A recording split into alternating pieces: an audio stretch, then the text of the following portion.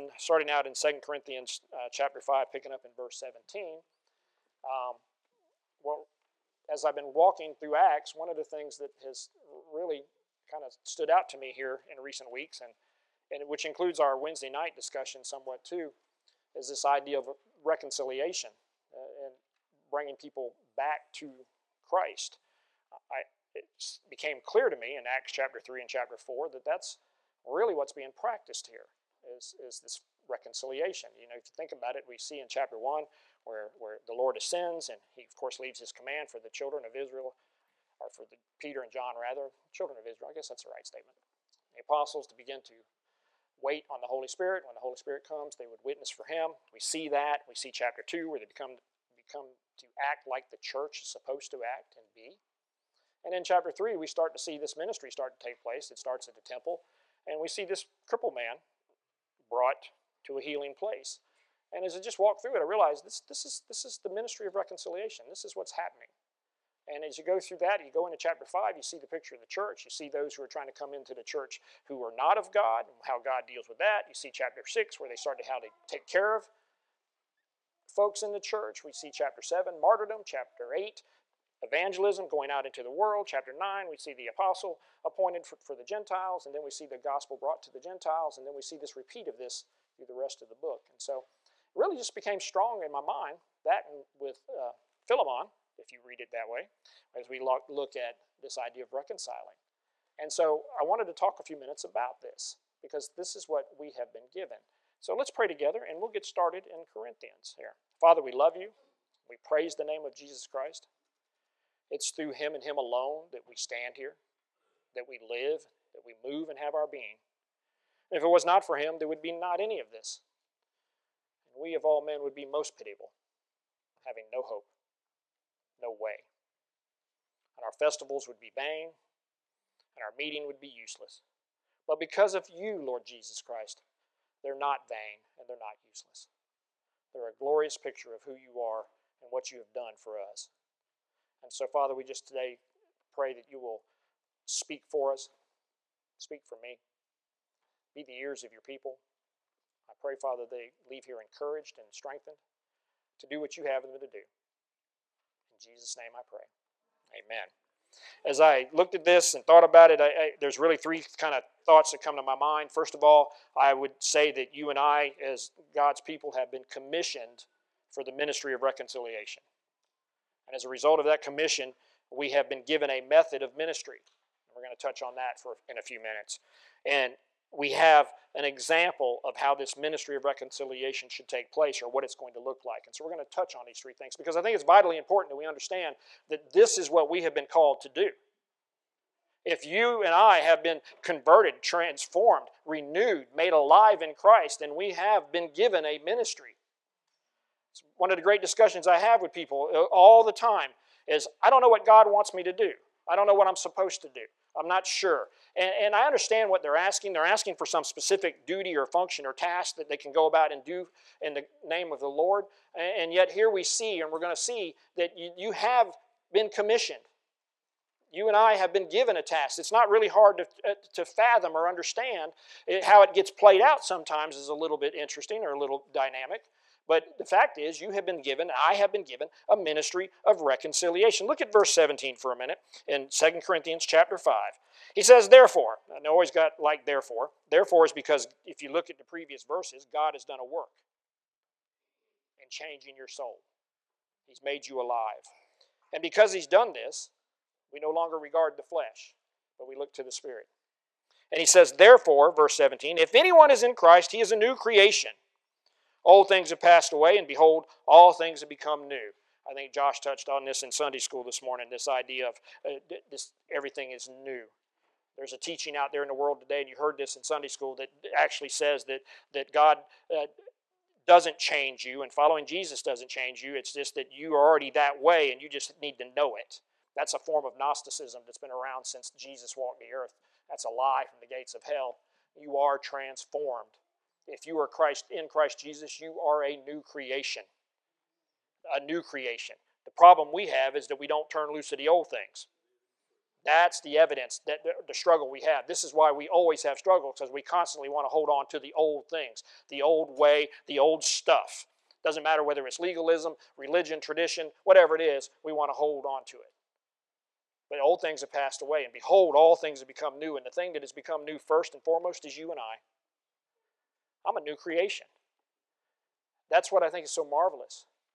I think that's one of the reasons we like to talk about our testimony, is because what God has done before. The short version is I was wretched and pitiful, not worth anything. And God transformed that, and He's renewing that day by day, and He's constantly increasing me to be more like Him. And it's the same thing that's happened to you. And we have to remember that that has happened to us. See, and sometimes we forget that, not only in our lives, but the lives of other people. Because we see people and we judge on the outward side. We judge the flesh. We look at them and go, boy, if you don't dress like me and look like me and talk like me and sound like me and go where I go and do what I do and those kind of things, suddenly maybe you're not really changed. But no, you and I are constantly being transformed. I heard in Sunday school this morning that on that great day, the great and terrible day of the Lord, is when this transformation is finally and fully complete. But until then, we're being walked through it. We're being ever changed. Burial cloth of your old life is constantly being ripped away and replaced with cloths of righteousness. That's the good news of our gospel, of our Lord. So we see then that these old things have passed away, and behold, all things have become new. He says now in verse 18, now all things are of God. All things are of God. The Greek scholar's outside. I know he's upstairs. He could probably tell us what all means. But I'm going to go with it means all. All right? It means all. So all things are of God. You mean the decisions that I'm having to face in life are of God? You mean that yesterday's fall festival was of God? You mean the opportunity to talk to somebody was of God? You mean the opportunity to witness to somebody was of God? You mean the struggle I might be enduring in my life of God? Because God is transforming me and conforming me to the image of Christ, constantly renewing me, constantly making me look more and more like Him, because what you and I don't understand and fail to grasp is how unlike Christ we were before He saved us. See, we look at each other and we go, well, I'm pretty good. You compare yourself to me and you'll say, well, I'm better than Robin. You ain't done nothing. That's nothing. That and $5 might get you coffee at the Jiffy. Might. I don't even know now. But inflation and everything, I don't know. But when you get compared to Christ, oh my goodness, we are indeed most wretched. Most filthy. So he says, now all things are of Christ. So all the things that God has done in your life and my life are of, in, and through Him. It's because of Him, through Him, of Him, that you and I have been transformed. And we have been given something. Now I heard it in Sunday school. You've been sealed with the Holy Spirit of promise for that day. And you have been given the gift of the Holy Spirit. And that Holy Spirit's working in your life to cause you to walk after Him and to be like Him and be conformed. And all these things I've just mentioned. This is all of Him. God has done this transforming work in you. And the reason He's done it is, look at the second part of this verse, who has reconciled us to Himself through Jesus Christ and has given us the ministry of reconciliation. Who has reconciled us to Himself. Here's a key point. Because we look at each other and we look at ourselves, we think inherently there's something good. But what took place in the garden separated you and I from God. All you have to do is go back to Romans chapter 5 and read about that old Adam and the new Adam. And because of that old Adam, you and I came away with a sin nature. This is why we call it terrible twos. We'd call it terrible ones if 1-year-olds could walk. But it's terrible twos, because our inherent nature is to do wrong, to be disobedient, to turn from God, to turn from authority, to turn from those who are over us. That's our nature. He says, but God, who is rich in mercy, gave His Son, the Lord Jesus Christ, for the purpose of reconciling you and I back to Him, because we are outside of the commonwealth of Israel. We are outside of God. We are outside of the garden of grace. We, through sin, have been separated, and you and I need to get back in there. And there's only one way. Your works won't do it. Your membership won't do it. Your country won't do it. Your intelligence, your wisdom, your strength, your power, nothing will reconcile you back to God. There's only one who can do that, and His name is Jesus. He is the Christ, the Messiah, the Holy One, given among men, the only name where we must be saved. He's the only one, because He's the only one who is righteous. He's the only one who's holy. He's the only one who's true. He's the only one who can come into the presence of God because He is holy. He's the only one who can come from the presence of God and interact with you and I because we are unholy. That's why He's the God-man. He is the reconciler. And He died and paid for you because, see, here's the thing. We owed this debt not to the devil, which is a false teaching, by the way. You read Dante's Inferno and you think Satan rules hell. That's not true. We sinned against God. We didn't sin against the devil. We sinned against the Holy One. And it's Him we have to be reconciled with. It's Him who is extracting payment. And He does it in His Son. Because you and I couldn't make the offering. Because if I remember right from Leviticus and Deuteronomy and the other 5 books of the law, a lamb that had to be offered from the first year had to be spotless. Had to be without blemish. It could have nothing about it that could hinder it from being offered. Well, guess what? If you and I tried to offer our own lives for our sin, it would be insufficient offering. You would be rejected. Nothing in you or me would even qualify us to offer our own life to be reconciled to God. But Jesus, the Holy One, the perfect one, the righteous one, the true one, could offer Himself and be accepted. And that blood has made it possible for you and I to be reconciled to God because you and I need it. And I got to thinking about this. I saw a post the other day associated with that conversation Josh shared with you guys earlier. And I saw a post about, well, God just loves everybody. And I was thinking about this. And I thought 1 John 4:8 tells me God is love. So God is love. And I thought, is it that He loves everybody or that He is love? And if He is love, then why does He say in Malachi, Jacob I loved and Esau I've hated? How does this reconcile? How does this work? And I started really becoming clear to my heart what's happening and why reconciliation is so critically important for you and I. Because God, who is love, you and I have been separated from because of sin. And what we lack in our lives and what Christ is doing for you and I is bringing us back into the presence of God. And when God is love, now you come into the presence of love. Now you are in the presence of our God. This is what it means when God loves you. What's happened is God has allowed you and allowed me through the blood of Jesus Christ to come back into His presence. And when you're in the presence of God, there is no place for anything else. There is no darkness. There is no shadow of turning. There is only light, and there is only love because that's who He is. That's what He's bringing to us. That's the ministry of reconciliation. That's what has happened in Jesus Christ. And if your faith is in Jesus Christ, your hope is in Jesus Christ, all that you are has been committed to who Jesus Christ is. Now you, by faith, can be reconciled to God. And your sins be washed away. It be cast as the east is from the west. The flaming sword so that you can be removed, so you can go back into the presence of the living God. That's what the garden's all about. It's about the eternal peace of God. It's about the love of God. It's about the mercy of God. It's about His grace being poured out on us so we can go in. The reason we have struggles in our life, the reason we have strife in our life, the reason we're not at peace and at rest, and we feel hopeless and loveless and all the other things is because we get out of the presence of God or we have never been in it. And we have confused religion and tradition and other things as though that's the presence of God, and it never was. But the presence of God is the love of God being shown upon you, poured out. It shows up in the form of peace. It shows up in your life having peace with all men. It shows up in love to others. That's how I can love my enemy. That's how we can. Somebody asked me yesterday, why is this free? Because salvation was free to us. And God has gifted all of this.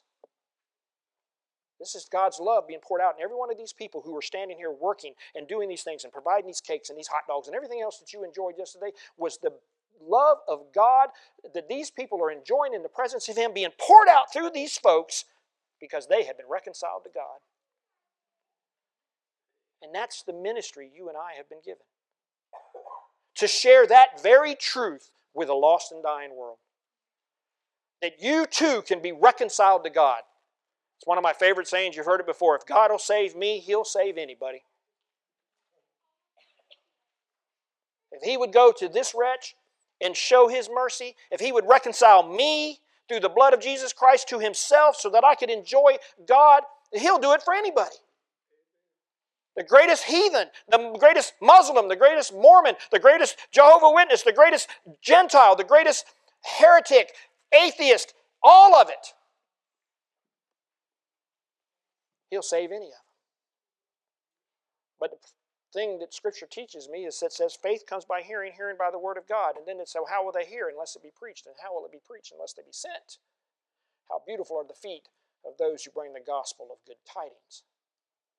That's why, despite the fact that my little toe doesn't touch the ground, I have beautiful feet.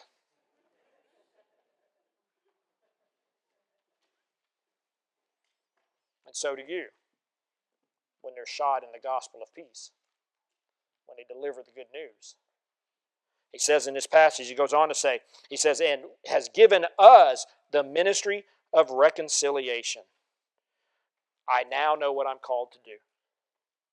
Preach the good news. And to bring those who are outside of the commonwealth, who are outside of the things of God, bring this good news to them so that they might be reconciled. That they may come to Christ. That's what he's telling us here. And I love this next verse, and he goes, and that is, he says, this is how it looks, that is that God was in Christ reconciling the world to Himself. So the God the Father, who and God the Son, and God the Holy Spirit, the triune God, meeting in eternity, if you will, understanding, knowing that we're going to have to bring these people back to us because they cannot come on their own. They're unable, they're unwilling, they're always stiff-necked, they always reject the things of God, they will never come, and they can't come if they wanted to because there's a great gulf between us and them, and they can't cross over because their sin is too great. So, Son, you're going to go reconcile them. Sounds good, Father. I want my people. Holy Spirit, let's go. And He sent His Son to bring these people back, to bring you and I back. That is good news. That's what we celebrated yesterday. That's what we get to enjoy. This ministry of reconciliation, who God sent Him through His Son, Jesus Christ, and gave us this ministry of reconciliation, that is that God was in Christ, reconciling the world to Himself. Look at this, not imputing their trespasses to them.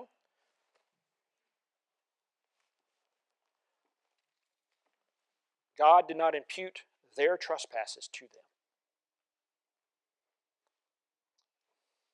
God did not put on them the sin that they had committed. He did not charge them with the things that had separated them.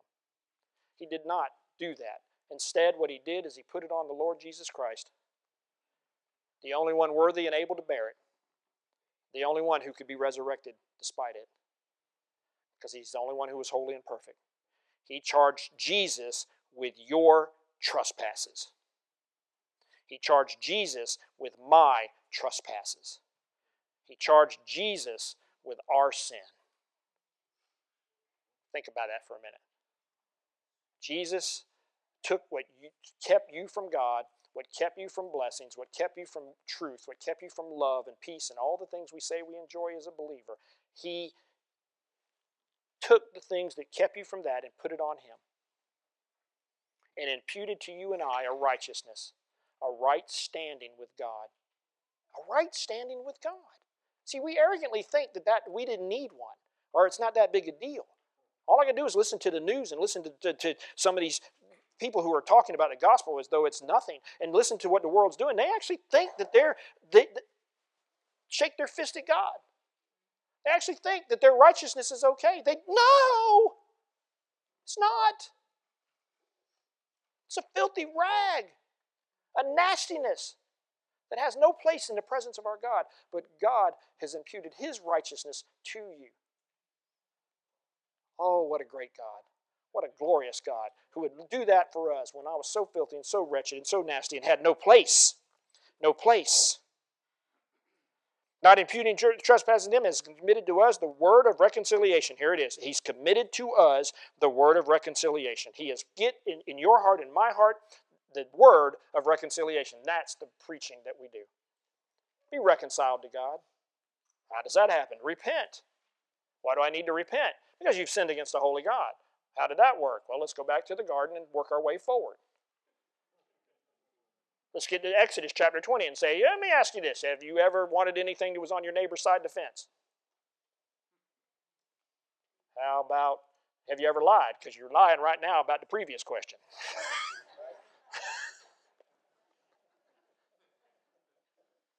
Have you ever disobeyed your mama? Even slightly. We hadn't even got to the ones with God. We're still talking about men. And since God gave you the ones about men, you've disobeyed God on the other ones. So we see, we just walk our way through. You need to repent, for the kingdom of heaven is at hand. Now in verse 20 he says this, and I love this. This is one of my favorites, one of the earliest ones that was presented to me. Now then, we are ambassadors for Christ. Ambassadors. Now an ambassador, first and foremost, is somebody chosen by the king to go and represent him. He's chosen by the king. You don't apply for the job and they just give it to you. The king decrees who's going to go for him and what location and go where and represent him. And as an ambassador, you're only allowed to say what the king gives you to say. You can make deals for the king. Think about this now. The ambassador has been authorized by the king to go and make deals for him with other nations. But he can only make a deal according to what the king has authorized him to do.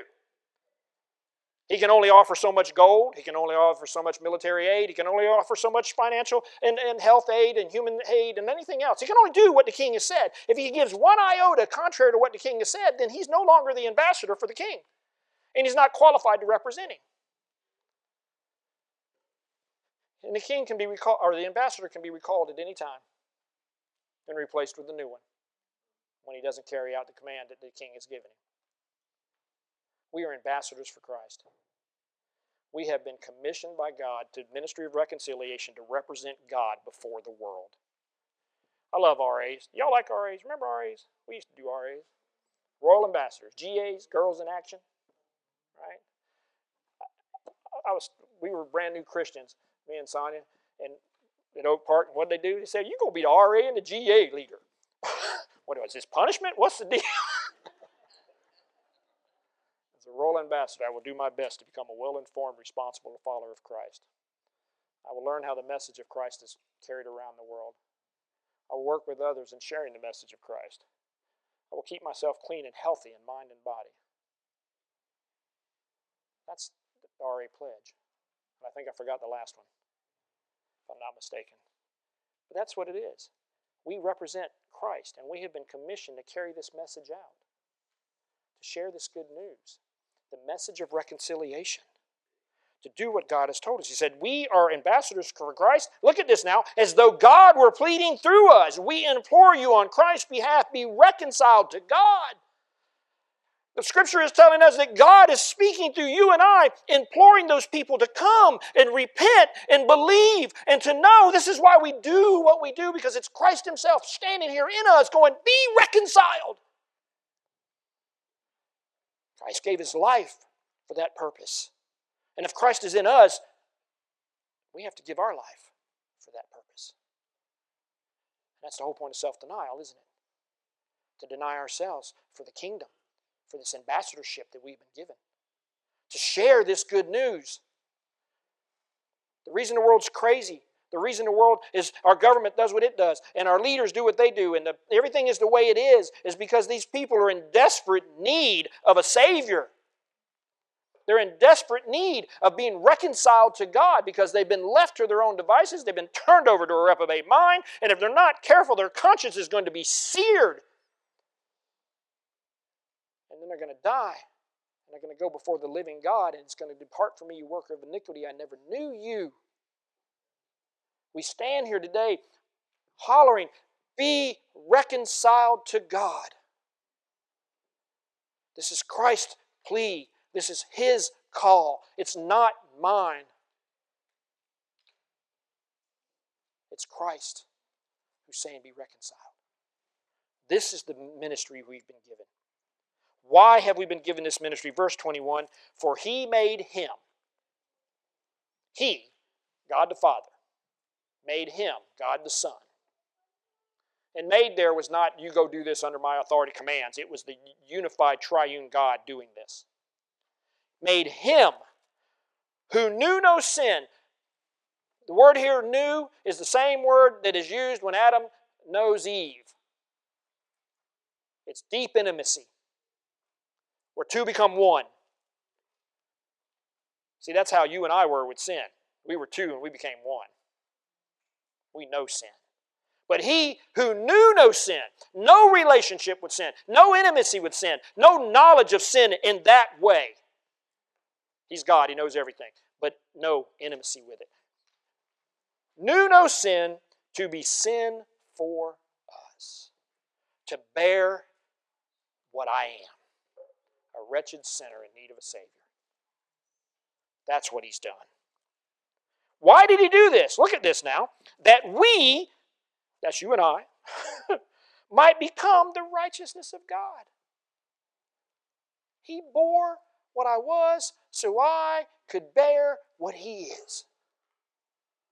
Righteous before the living God. Isn't that good news? That's the ministry you've been given. This ministry of reconciliation, that preaching Christ and Him crucified to a lost and dying world in hopes that they'll repent, in hopes that they'll believe, hopes that they'll be transformed and renewed and made alive in Him. I'm standing here now to anyone who doesn't believe, who doesn't know. Be reconciled to Christ. Repent of your sin nature, of your old life, of your old ways. Turn from you to Him. I'm asking you. I'm asking you. That's the ministry of reconciliation. That's part one of the sermon. We have 2 more parts to go. I have time. It's 20 till. They gave me time. They said, we'll give you more time, preacher, so you can fill in. Okay. So if that's the ministry of reconciliation, you and I have been commissioned, then what's the method? Go over to Matthew chapter 18 for just a minute. Let's just quickly look there. We won't be as long, I don't believe. Matthew chapter 18, picking up in verse 15. We look at this passage, and typically, especially among some theological bends, is we like to look at this passage as evidence and proof and what we need to be doing in terms of discipline. Get them out. But what we see then is this ministry of reconciliation. What we have here is a pattern on how reconciliation takes place. Because the goal, based on the Great Commission that we just got from 2 Corinthians, is that we be reconciling people to Christ, that we be calling them to Christ. And the goal and the mindset is always rooted in that. Be reconciled. My purpose is to bring you back. My purpose is to bring you back into discipline. If you've been in the military or even RAs was a form of discipline, a pattern. And the idea there is that you learn a structure and a way of approaching things and follow in that. And when you deviate from that or go stray from that, what do we say? You're out of the discipline. That's what we call it. We say you're out of the discipline.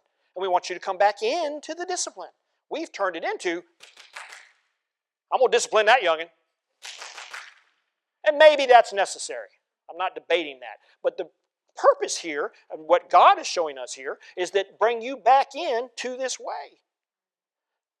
God desires mercy over sacrifice. That's what Scripture says.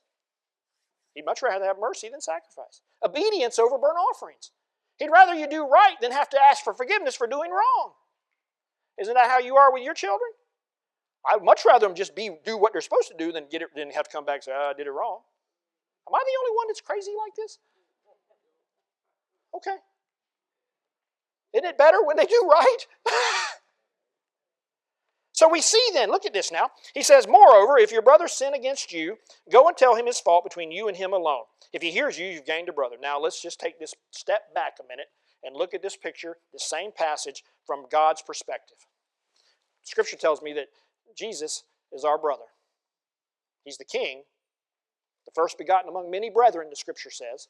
He's our brother. Was there any greater sin against a brother than what you and I in Adam sinned against our brother, the Lord Jesus Christ, in the garden? Was there a greater sin committed? Has there been anything worse than that? It separated us from God forever.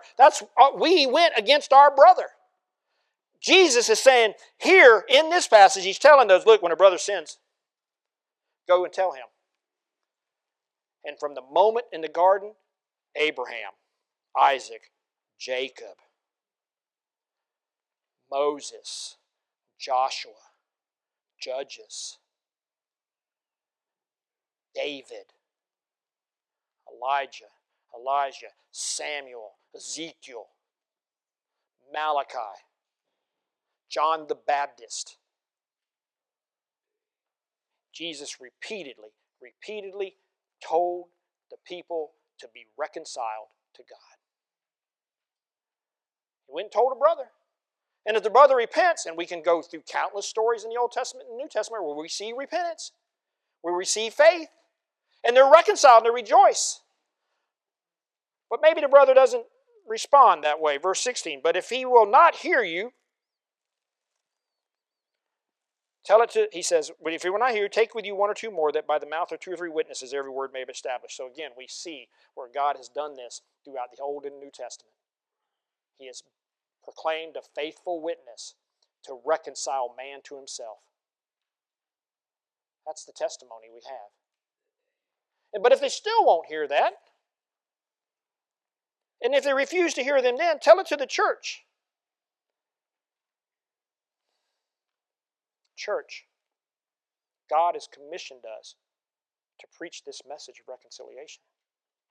This is what we have been commanded to do. Tell the world they are against God.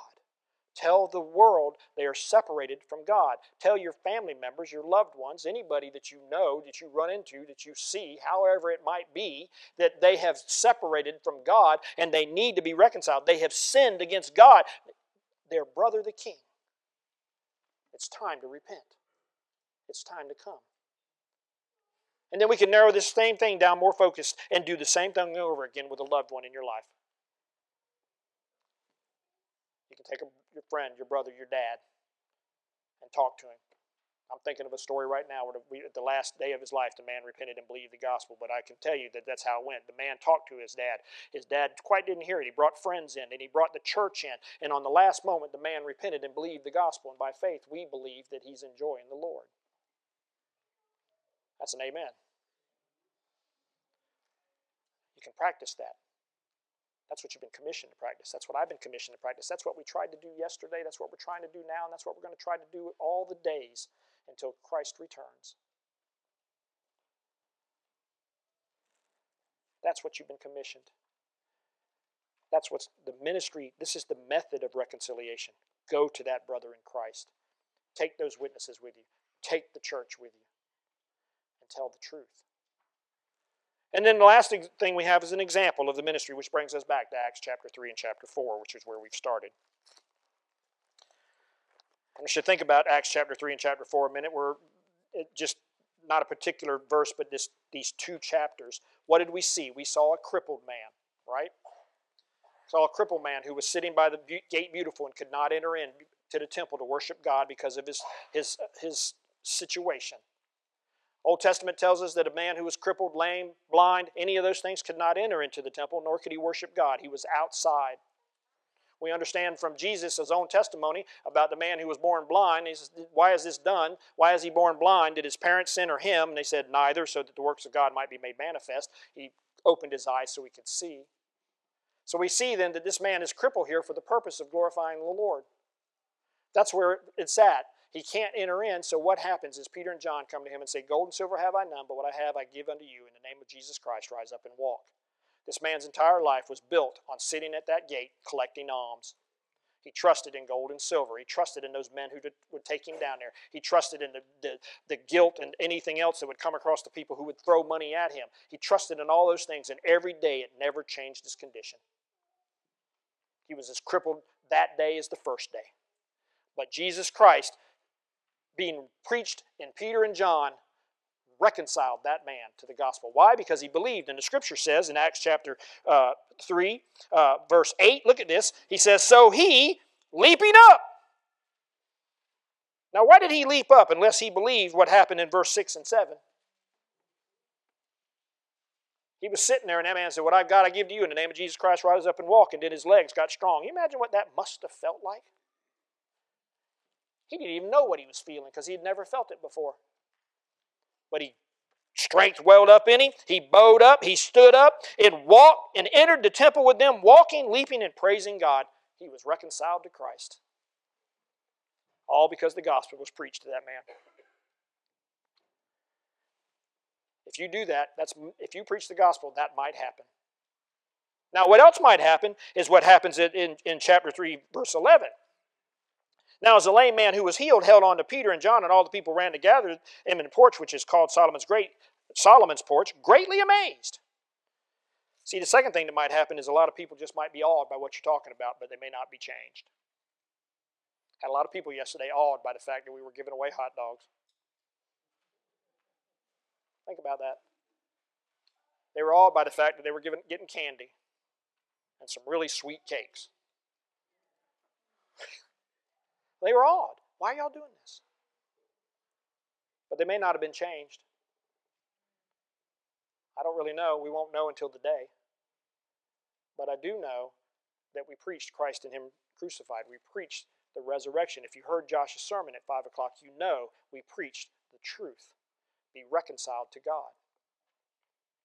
That may happen as you practice this. The third thing that may happen is what happens in chapter 4, down in verse 13. Now when they saw the boldness of Peter and John and perceived they were uneducated and untrained men, I love that line, by the way. Don't y'all like that? They perceived they were untrained and uneducated men, but they knew they had been with Jesus. See, that trumps everything else. Education's nice, degrees are wonderful, all that kind of stuff is excellent. I say pursue it to the nth degree as the Lord would allow you. But it pales in comparison to being plainly seen that you had been with Jesus. Because that's the message of reconciliation. He says, and seeing the man who had been healed standing with them, they could say nothing against it. That's their response. This crippled man who's been there 40 years of his life, laying at the gate beautiful, begging for alms every day, suddenly jumps up, suddenly starts praising God, walks into the temple free for the first time in his life, and their response is, we can't say nothing about this. Man, it's going to make us look bad, because we're supposed to be the Pharisees and the Sadducees and the high priests. We're supposed to know all about this. We got the religion. We got everything, and this guy's walking. What are we going to do? I know, let's shut him up. Let's throw them in jail. Let's lock them down. Let's forbid them from talking about Jesus anymore. And if you preach reconciliation, that might happen too. There's nothing worse than for the enemy to see victory in the name of Jesus. When the enemy's got him crushed, he's got him pressed, he's got him locked down, he's got him right where he wants him, then Jesus shows up and they bust all that loose. That's what I love about the Exodus story. Right there on the Red Sea, right? It's the Egyptian army in the Red Sea. And God shows up. Part the sea, pass on through. I'll deal with these guys. And I'll make them run through, get about halfway. And as the song says, they'll all do the dead man's float. But it goes on, he said, seeing the man had been healed, we could do nothing. But when they had commanded them to go aside out of the council, they conferred among themselves, what shall we do with these men? For indeed, that's been a notable miracle has been done. Through them, it is evident to all who dwell in Jerusalem. We cannot deny it. But so that it spreads no further among the people, let us severely threaten them, that from now on they speak to no man in this name. So they called them and commanded them not to speak nor teach in the name of Jesus. And here you go, guys. This is where we get to. This sooner or later, this will be us. Whether it's us individually, us as a community, us as a church, as a people, as a nation. Peter and John answered and said to them, whether it's right in the sight of God to listen to you more than God, you judge. You're going to have to make the call, world, on whether or not we're doing what you think is right. For we cannot but speak the things which we have seen and heard. And if you have been born again, then you have seen and heard the great and mighty things of our God and our King. You have seen Him provide. You've seen Him deliver. You've seen Him heal. You've seen Him do great and mighty things. And that's what we're testifying of, and that's the message of reconciliation. Jesus has done these things in our life, and if you call on Him, you may enjoy Him as well. That's what we've been given. I'm real excited about it. It's made all the difference in my life. Made all the difference. One thing that's interesting to me about Facebook, I find interesting, is occasionally you see somebody you maybe grew up with or something like that, and you look at their life and you look at it and you see that's the same thing we were doing when we were 12. And then I think, I would be there if it was not for this grace. And so I want to contact them and go, let me tell you what happened to me. I talked to a friend of mine that it was his name is Frankie. He had hair just like Frankie's got. Every time I look at Frankie, I think of Frankie. And I got to talk to him.